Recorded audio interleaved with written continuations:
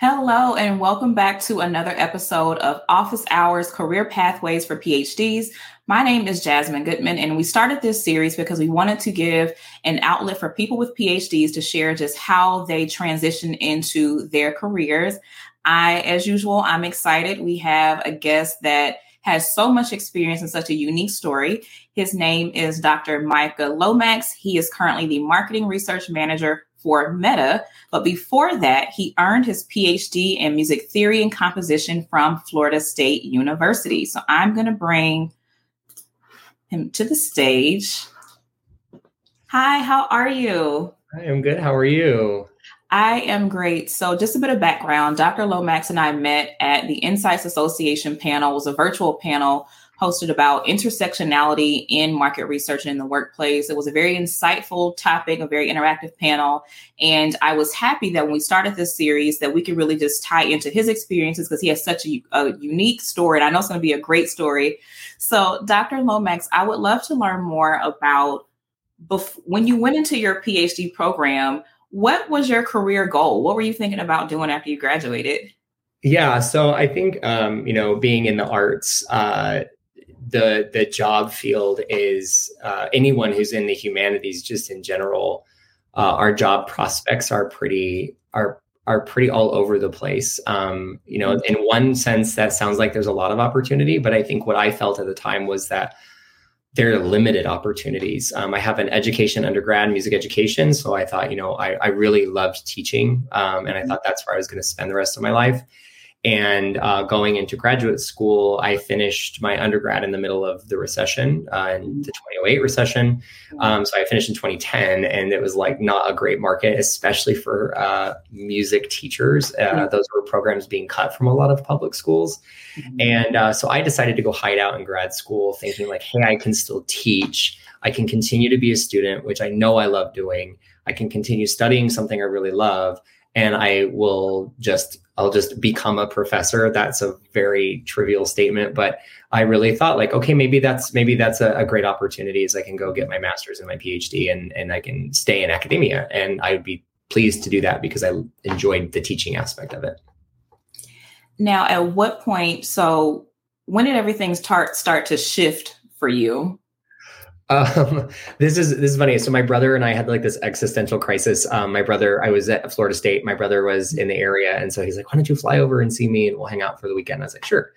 And, I was in like the second year of my PhD, and I did my PhD and my master's at FSU. So I had not as much coursework as a lot of my other doctoral cohort. So I was doing a lot more like independent study, working on my dissertation. I was kind of calendared to finish quite a bit faster than a lot of my classmates because I had done all of the prereqs at FSU. And I started to have like this existential, like, oh no, I don't really know if I'm in the right area. I really loved the subject matter, but the two things that really scared me were, one, the size of the job market was incredibly small. Just to kind of give you perspective, we had like a wiki for people that were graduating with PhDs in either musicology or music theory. There's a lot of kind of cross-pollination between the fields in teaching. And what ended up happening was there are usually like 30 to 35 positions at the time when I was finishing for my field. And there'd be like 100 or more graduates plus anybody who had left their role or their current role had been discontinued at another university. So it's like, kind of like a 4-to-1, 5-to-1 ratio of interviewers to jobs. And some of those people are like, oh, I've already been teaching for 5 years. It was just visiting professor. It wasn't a tenure track. So they have publication and experience. And so the job market was becoming really hard. That was number one. And number two is just like really evaluating, is this really the field I want to be in? Because I went undergrad, master's, PhD. I was still very young. And I was like, am I really committed to staying in this for the rest of my life? And I was blessed to have some really amazing colleagues. And I would see their drive being so much greater than mine in a lot of things. And I would see their excitement about some things that I didn't share exactly the same level of excitement. So it really started this kind of reevaluation process of like, one, the job market is kind of tough. And two, the people that are in my field, I wonder if they're more passionate than I am, or their passion will actually help them get a job more than me because they're willing to just fight that much harder and maybe I'm not as willing to fight. And so those kind of two things started to shift. And I really only had a few courses left before I was ABD. So really rad time to start questioning this path. But it was really healthy. And my brother provided a lot of great context. And he was the one who really challenged me to like make a list of the things that I do and translate those into skills, and then translate those skills into other fields. So he kind of was the first person to actually lay out that that was like an okay thing to say out loud. And that I also wasn't cornered. Having a PhD was not actually limiting. It was actually a very freeing thing. Right. And one thing you just said there about being okay saying it out loud, because once you get so far along in the process, you're just like, okay, I've done so much work, all of this coursework, I'm doing this dissertation, that it can be hard to say, you know what, I don't think I want to do this anymore. But you have to kind of take that moment, say those words out loud, and be okay with what comes on the other side of it. Yeah, I think, the one thing I'd encourage anyone who's in this place, or anyone who is left or is leaving their discipline full time, is actually to embrace that. You have done a lot of work. You have done work more than 99% of the people that are in your field. I think it's like 98.4. I think there's like 1.6% of Americans have a PhD, but it's like, you objectively have done more work in this area than most people have. And you should never look at leaving your discipline or changing fields as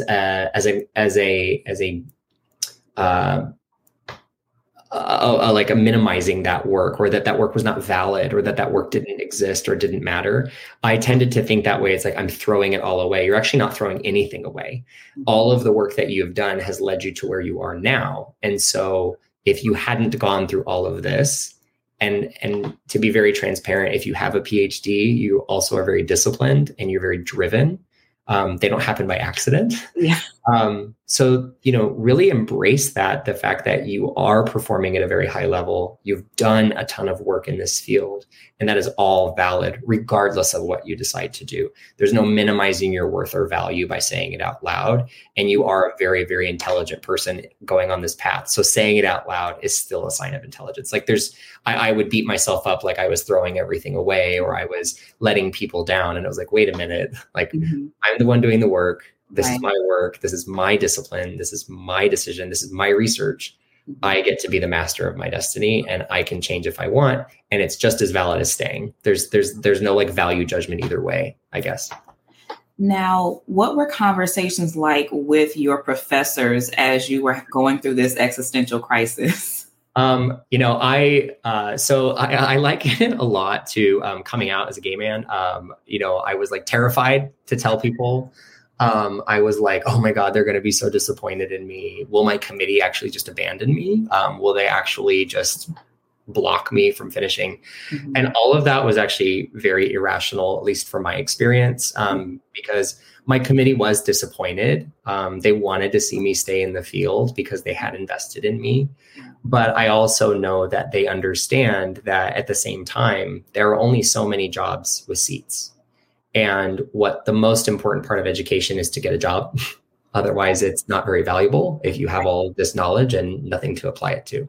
Yeah. And so the conversation was surprising and rather awkward, but it was less about staying in academia, and it was more a fear that I wouldn't finish my degree, because I actually took a full-time job while I was actually had 2 courses left that were electives that I, worked with my chair to basically be like, there's a possibility you won't finish. A lot of people who leave when they're ABD or almost done don't finish. And so she just had very candid conversations with me. Like, she encouraged me to not allow that thinking to take over, that other people are going to tell me I can't finish. But in fact, my chair was like, the only person who determines that is you. Right. And it's hard to finish whether you're doing it full-time or part-time. It's just finish. And you have to have that discipline. And so that helped me in my conversations. They went a lot better than I thought. Okay. I'm going to see all of these people in the next month when I'm speaking at a conference on this exact topic. Oh. I really value the fact that they allowed me to explore what I wanted to do. Yes, there was disappointment because I left the field, but it wasn't a value-based judgment on me as a person. It was more just they had different aspirations for me. Right. So you have a conversation with your brother, with your chair in your committee. What happens after that? I just started networking really, really, really hard. I leaned on my brother a lot, actually, because he was working in corporate America, and I was like introduced. Well, the first thing I did was I started to like identify the types of things I wanted to go into. And I started to talk to people to ask like, what are those types of, fields that I could. So I started looking at job descriptions. Like, okay, after I made my list of skills and kind of how that translated into corporate America, I started looking like the the Bureau of Labor and Statistics. You can look up different job types and it'll tell you a lot of the skills that you need for those jobs. So there are kind of Google resources available, or like best jobs with this skill. I know that sounds really stupid, but there's actually like articles around that can help create a rabbit hole. And as somebody who's like, anybody who's again in graduate school, doing a lit review is second nature. So imagine it's kind of like a lit review. You're doing a lit review on jobs. And when I identified the jobs that I was interested in, I reached out to my brother. He started to help me make some connections to people in his area. I reached out to other people. I used my LinkedIn network. I used my Facebook network, and ultimately was able to get a few informational interviews. And then one of those informational interviews kind of turned into more of like a formal job interview. And that helped me kind of find a job through that process. But my network and the people that I knew helped me make that transition more than anything. Now, what were some of those skills that you identified that you were able to translate into an actual job or job search? Yeah, so it depends what you're wanting to do. I think the two, interestingly, that are incredibly valuable that I do not underestimate, especially if you're in any sort of doctoral program. One is if you're doing any sort of instructor of record, teaching assistant, any of those positions, the two pieces that really come out of that is one, writing a lesson plan is so applicable to so many things that corporate people do, which is really understanding objectives, what you want people to understand, and then being able to assess people if they understand and met the objective. I know as teachers, we do that very second nature because we've written hundreds or thousands of lesson plans, but I cannot tell you the amount of people that find that skill very appealing because they've just never been formally taught to do it. Right. Whereas for a teacher, that is second nature. You know how to ask questions in a presentation that are really assessment questions. They're not just asking a question to fill space. You're reading your room, you're reading your audience, which is what we do with students all the time. So I think there's like a communication and like lesson planning aspect that are incredibly valuable. And every job that you're in helps you with your interviewing. When you're answering interview questions, hey, here's what they're asking. Here's how my answer relates to that. And then do they get it? Did the interviewer actually pick up on that? That's one thing. Another one is writing your dissertation or your thesis is like the best lesson in project management ever. Yes. Understanding what needs to be done in a lot of parallel work streams, understanding dependencies, understanding how to move quickly, understanding like, hey, if I don't do this, it holds up all these other things. I need my professors to review my chapters. How can I get that done while still working on something else? So there's just a lot there. If you go into project management or program management, you're basically just managing dissertations for other people. Right. The product looks different. So there's a lot of skills like that really matter. Communication, networking. And then the last thing that I would not underestimate is a lot of our dissertations and the theses that we write. Yes, there's a lot of it that you bring out of your coursework, but so much for many of us, what we wrote on, we had to spend hours upon hours learning about an area that was never really covered in our core curriculum. But we had the skill set to tackle this topic, to read everything there is to know about it, to evaluate that we know enough about it to speak to it or write about it and defend it. That is fundamentally going to be your first few years when you pivot into a new field. You're going to come across a lot of terms, software programs, a lot of policies and procedures that you have no experience with. But if you're really good at figuring stuff out and reading it for yourself and self-assessing, hey, I feel like I know this now. That's something, again, not only that will help you survive when you make this shift, but it's actually something that a lot of people who have never done this high level graduate work before, there's really no other space where you do that because for many of us, our undergrads were just very focused on our topic. And so everything you did was on something that the professors gave you. So this graduate school experience really kind of prepares you for that shift in ways that you won't realize until you're in it. When you're like, oh, I have to learn how to run this particular, in my case, research model. Let me go read everything there is to know about it so that I can apply it properly. Now, so was your first role in market research or was it in a different space? Tell me about that first role. Yeah. So my first role was in an agency. I think for anybody wanting to change fields, agencies are great places to try to get your foot in the door for a variety of reasons. One, you get to do a lot of different things. Agency life is very variable. So you get moved around on projects a lot. So you kind of get to try your hand and someone else pays you for it. So you kind of get a lot of career experience and you get to learn a lot about what you like and what you really don't like.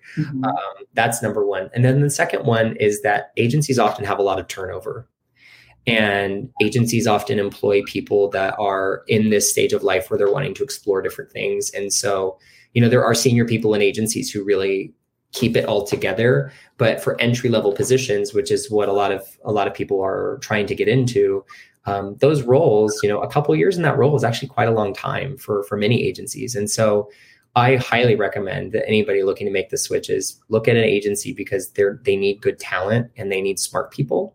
A lot of the skills you can learn while you're there, and you will learn because things move quickly. So I joined an agency. It was a small consultant firm, and I did market research there, and I got to work across a lot of different verticals and industries.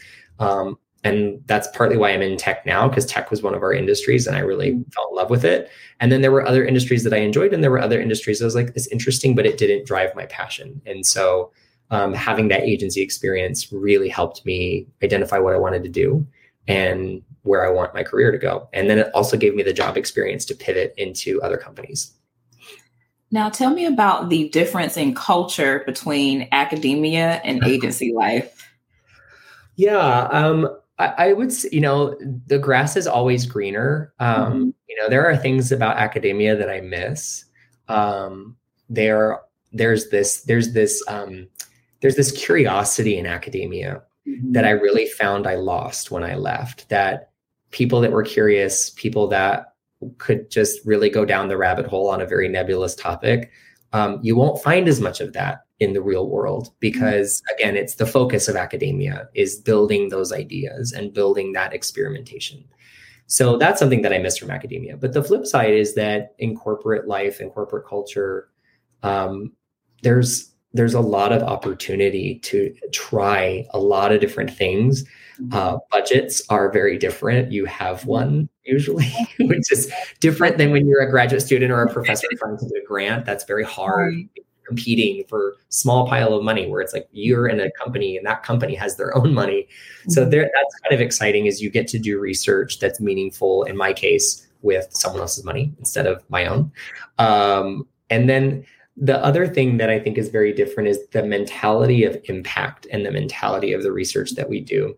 So in a lot of academic positions, you demonstrate a lot of your impact by proving like a peer-reviewed publication is in field. Someone can pick up that article or that book. In corporate America, the shift is less about your output and publishing things and a lot more about driving strategic business decisions that are not always clear. Even your research can come back and say like, well, there's really no difference between A and B, pick one. So I would say it's a lot fuzzier outside of academia. But if you're comfortable with ambiguity and you're comfortable with that space, I think it can be very exhilarating to constantly be answering new questions and be able to spend someone else's money with it. But the flip side is that in academia, if you have tenure, things like layoffs aren't really a threat in the same way. When you're in corporate America and a downturn, layoffs are a real concern for people right now. And so, every choice has its pro and con, but I would say the cultures are very different. The other thing I would say is there are a lot of people out there with PhDs that are working in corporate America, and you find your people. I'm blessed to work with wonderful people at Meta. Many of them have PhDs in a variety of fields that are not directly related to research. But you kind of still get to feed your kind of inner grad student, finding those people. So you're not giving up everything. It's just a different culture and it's a different perspective. Thinking back, what were some of the challenges that you faced once you were in that role, fresh out of academia, and you're adjusting to just the difference in culture and project demands and all of that? I think one is really, really simple. One is just the amount of terms and acronyms that people throw around that they just like, everybody knows the lingo. And you're like, are you guys like, it's like speaking a foreign language. Different companies are different. I've worked at some companies that are very acronym heavy, and I've worked at some that are not. But one, you'll feel very lost in the lingo at first. People will use terms like the drama triangle, or they'll use like frameworks that they know, that they just think you know. What I have learned is that sometimes people just throw those out there because they assume everyone knows, but there will still be people at your job that don't know. So Google is everybody's best friend. And if it's a framework or a term, Google and Urban Dictionary can usually demystify it for you. Seriously, like I lived the first 2 years of my corporate job on Google. And then the other one is a lot more practical. It's really just this like, oh my gosh, I really hope they don't find out how little I know what I'm doing. And this fear that they are going to find out that I'm really not that smart. And the PhD is just a thing on paper, but I really don't know what I'm doing. And I'm figuring this out as I go. The other encouragement I would give people is that same feeling will actually happen every time you change companies, whether you have a business degree or not, because you will always have to learn the industry. You will always have to learn the vertical. You will always have to learn the product, the process of the company, the culture of the company. So that feeling that you feel, everybody actually feels that. I think it's just more pronounced because coming from graduate school, which makes you very hyper, like self-aware, you'll become even more self-aware coming into the corporate environment. But if you give yourself time and you give yourself the kindness to learn and make mistakes, in many states, it's hard to get fired. So you have some wiggle room to learn, but at the end of the day, asking questions of your peers and being transparent about what you don't know, they know you're coming from academia. They know you don't know everything. So leverage that to your advantage. Yeah. And that's one piece of advice that I received, that the PhD and coming from academia, that could be my superpower. That doesn't have to be, like an anchor that's weighing me down. And so I even remember I was on a project recently where I was able to pull in an article that I read in grad school to help kind of frame our understanding of a topic. And I was like, okay, there are ways that we can do this. I didn't completely abandon that side of myself. So once you were at your current or your corporate role first, tell me about your transition out of that role and into a new role or that next role. Yeah, I, working in an agency, there's also a culture of agency versus corporate side or client side. And people's personalities, you'll know quickly, like where you feel most comfortable. And for me, I enjoyed the fast pacedness of agency life. But as I quickly, because of a lot of turnover, I became like the manager of the team. And I was like, wait a minute, like I've only been here for like a year. This doesn't feel right. Because as you mentioned, Jasmine, like your PhD becomes your superpower. And you actually realize that because I have a PhD, I actually know how to go very deep on things. Mm-hmm. And not everyone else does. And I can actually provide a lot of value to companies by going deeper, by connecting things to academics, by doing things in a rigorous way, because I've been held to such a high standard. You can really raise the bar for your company that you come into. And, but what really started to shift for me was there was just a lot of turnover, and I was just constantly like onboarding and retraining people. And so that was, I wasn't able to really ever get my team established for like a long time because, they would get onboarded and then they'd find a new opportunity and they would take it. And I think that everyone should do that. So one, I wanted a little more stability, and there is a little more stability on the corporate side or the client side.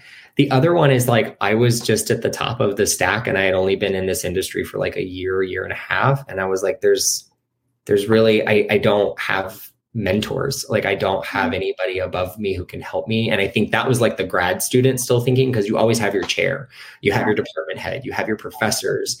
And I didn't have that like body of people to talk to. I didn't have those people to like brainstorm or come up with new ideas or challenge what I was doing. And so part of me seeking out a new role was like, I just really was hungry to keep growing, because I knew that like a year and a half in an industry is not long enough to really be proficient. Especially coming out of academics for however many years, it takes years to really learn something. So that's how I started to look around. Was I was starting to go like, I need something more.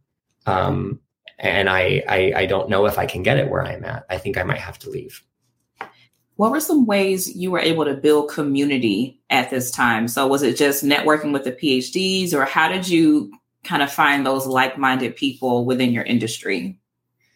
One really kind of interesting one is that the University of San Diego, in my first job, they had kind of like this longstanding agreement with the person who was in my role before me in this consulting firm. And they needed to do a project where they needed to like merge a bunch of data. And I was like, oh, I can figure that out. Merging a bunch of like Excel docs.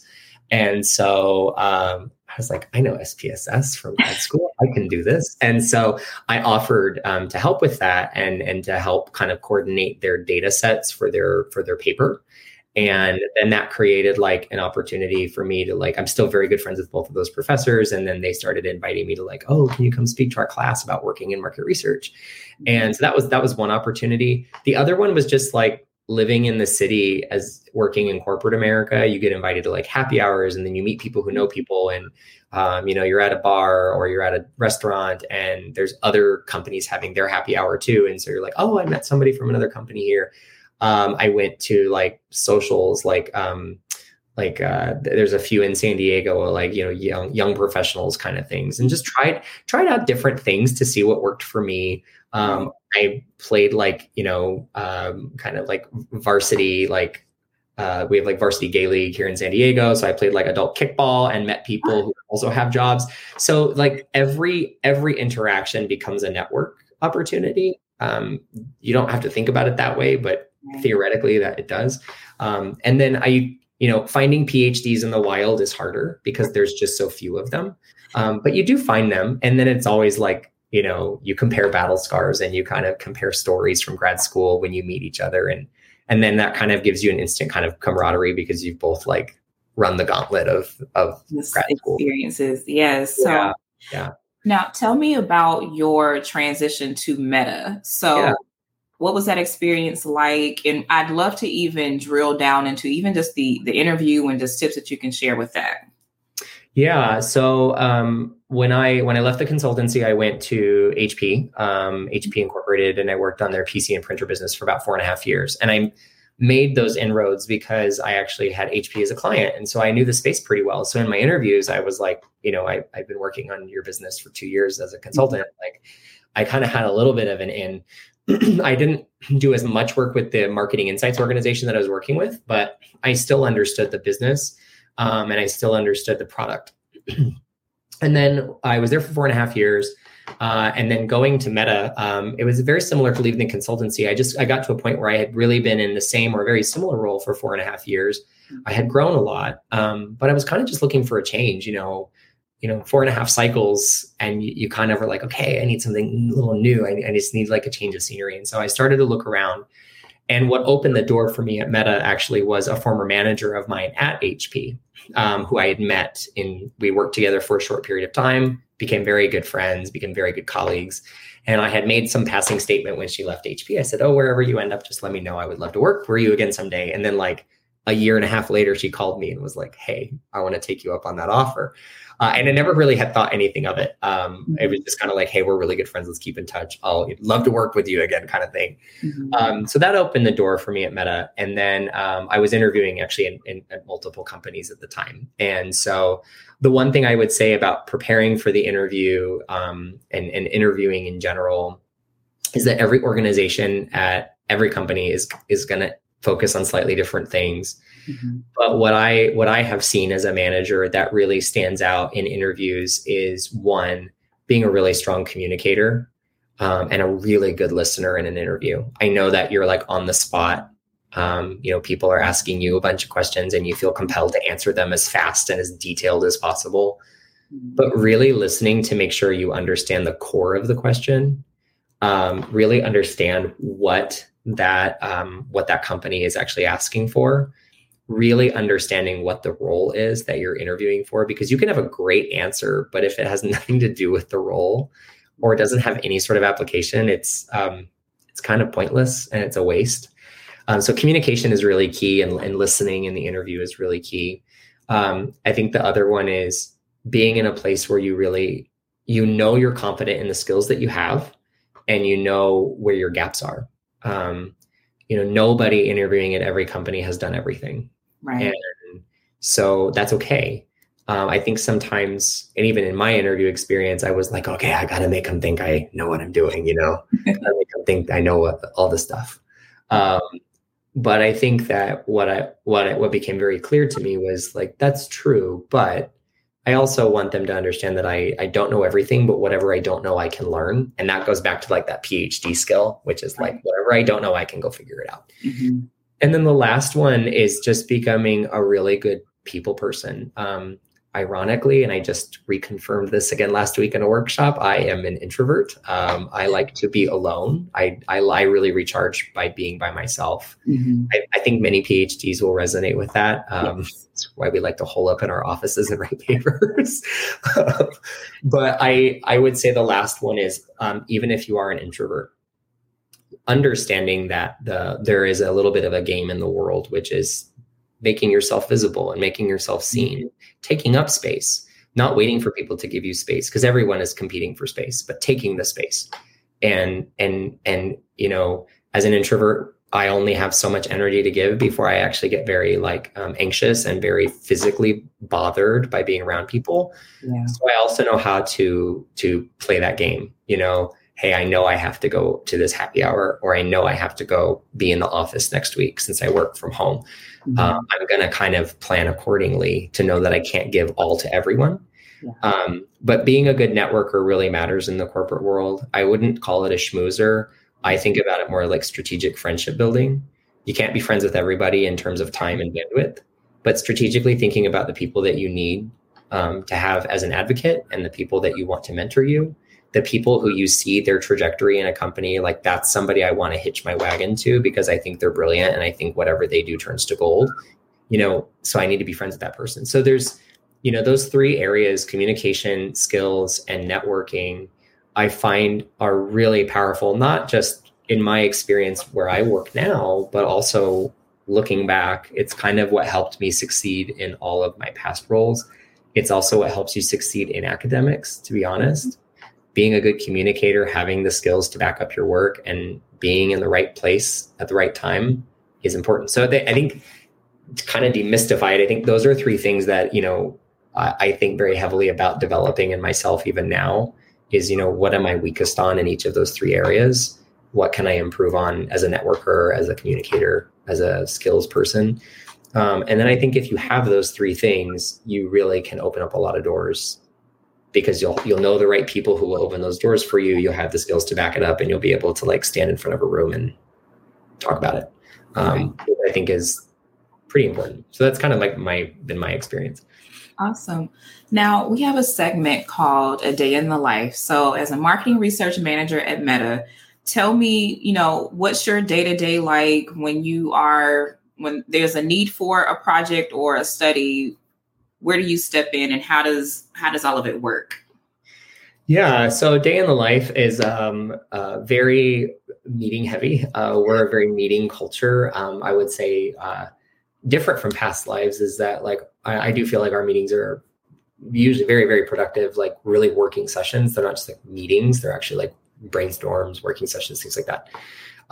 But in terms of doing research, for me, it all starts with a business question. We do we do plan with our stakeholders, what are your big tasks? What are your big goals for the half or the year?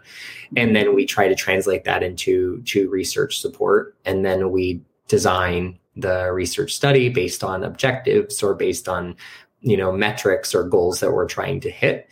And then we run that primary research in a variety of different ways, whether that's to do qualitative research, ethnography, things like that, or whether we're doing quantitative research, survey-based, or even more like complex things like conjoints, discrete choice models, things like that. So it kind of depends, but all of it comes down to what is the need of the business and what is the prioritization of the business, and how can we support that. I don't really consider research to be a supporting role. I consider it more to be a strategic role.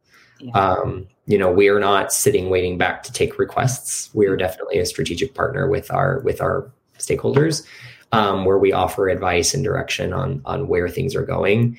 But we do fill a very important function, which as a researcher, we have a skill set that, to be very honest, not a lot of people want to learn because it can be very technical. But I think I really love it because it feeds my inner kind of nerd, and I get to do that like academic level of research, but I get to do something else with it. So I still get to feed that side of my brain, which is very mathematical and very like quant heavy. But I also get to do it with like a real world problem. It's not like a lab problem or necessarily like a constructed problem. It's something that's like, this is actually like a problem for my stakeholder. Let me fix it. So I get to fix things for people. I get to help make things better for consumers. And that's day in the life can either be like being in meetings and workshops, running research, reporting, helping mentor my team, people that I've hired, and then going from there. And then, all the good stuff like emails and budgets and invoices and things like that. So, but I think it's important that you talk about how research is viewed within your current organization, because I've heard of some people where research is really just like, they just kind of send an email saying, hey, we need this. And it's really not a collaboration. And that's an important question to, or at least something to consider when you're going into an organization is, how do they value the role of the researcher? And are you having to track people down all day to figure out what they need? Or are they willing to have those collaborative conversations? Because it can be tough if they don't have that perspective internally. Yeah. So I'll speak for myself. I would say, in every company it varies. In past experiences that I've had stakeholders that have been just great collaborators, and I've had other stakeholders that really had to work to build that from like a service kind of like deli counter, like please give me 1 pound of quant and 1 pound of qual, to a more like advisory role. And I would say one of the things I appreciate about my current role is that my stakeholders, we have a great relationship in terms of where research sits, and research is really highly valued. But I would say the tenor of the relationship is not like, oh, okay, well, the relationship is great, and therefore whatever Micah says, we're going to do. There is still a dialogue. There is still debate. There is pushback. There is question. There is like, hey, Micah, I don't think you're really capturing the question here. Or like, hey, you designed the research this way, but is it really going to give us this answer that we're after? So I would say it's a very collaborative organization. We're a very broad organization. It's not a very deep organization. So collaboration is very, very broad here, which in and of itself is a challenge because you have to manage like timeline with also trying to bring in a host of people to your work. And then the two things that I think are very valuable that I'm learning here is one, how to be a really broad collaborator across a number of cross-functional partners, people who may have more context than me, people who may have actually been in my role previously, but are in a different role. So they have a lot of context that I don't have because they've been here longer. And then there's like the two skills. One of them I talked about earlier. One is like that communication and networking. I think those are really, really important to build those relationships and establish your value, because you can have great research, but if you don't know how to talk about it, no one cares. And then the other one is just being open. At the end of the day, we're all gunning for this North Star, which is like success, whether that's for the product or the business or the brand or whatever you're doing. But taking feedback that is critical and separating it. Writing a dissertation is very personal, and any critique of your dissertation feels very personal. And that's a very hard thing to learn, that in corporate America, someone critiquing your research is not personal. Right. They're trying to help improve, or they're trying to show that, hey, before we go into field, before we do this work, is this really going to get us what we need? And being open to that feedback and learning how to separate that from yourself, that is a hard lesson to learn because you're coming out of a period of your life where it's like, I've seen people take like pregnancy photos with their dissertation or like newborn photos with their dissertation. Yes. It feels like that. It feels like having a child. And so, that is something that in my current structure, even now, I have to remind myself, like, if somebody questions my research or pushes back on my research, it's not personal. It's just research. So, right. Now, thinking about when, let's say, a resume lands on your desk. Yeah.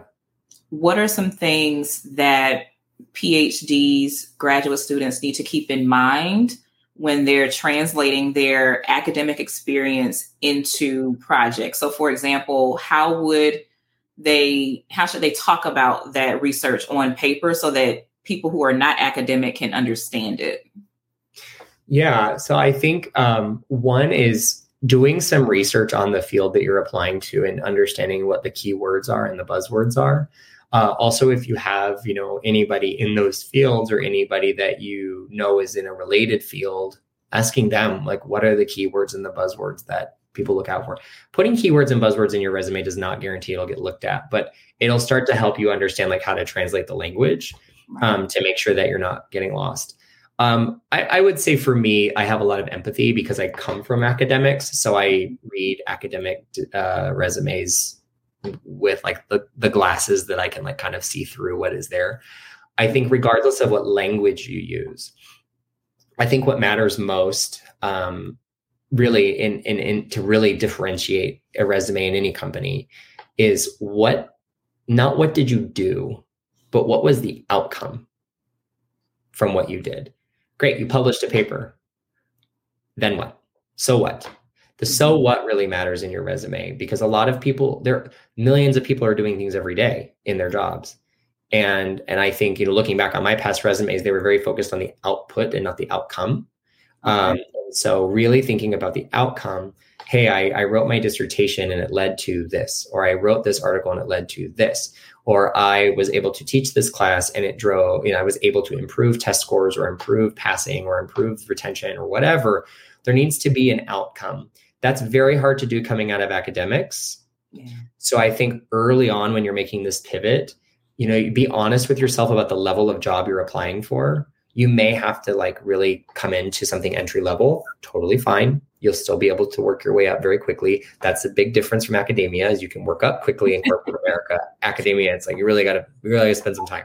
Yeah. So that's number one. But number two is really hone in on the skills. If you're like, I don't have a ton of impact, then really demonstrate the skills that you have. Making sure that you're talking about your research design in your resume. Like I drew, I did this type of research project. Don't just say I did a quant regression. Like I did a regression. Like, great. What type of regression was it? How was it structured? Because that at least tells me as a manager, like, okay, this person knows advanced research design. Great. I don't expect you to know every single methodology out there, but I know that's like, hey, if you can do like a sequential equation model, I know that like other things will be very simple for you. It's like, it helps me understand and gauge where the person is at. And then the other side of it too is really at the end of the day, understanding that you have to just be honest in your resume about what you have. And then it is a numbers game. Keep applying. Yeah. Keep applying until you get your foot in the door and then keep trying. Interviewing is not always a success. It can be hard. Sometimes they cut the head count halfway through the interview. So it can be a whole host of reasons why you do or don't get a job, but just keep applying, keep asking for feedback, share your resume with other people, share your resume with people that you trust, share your resume with people who are in the field or in companies that you work at, get their feedback.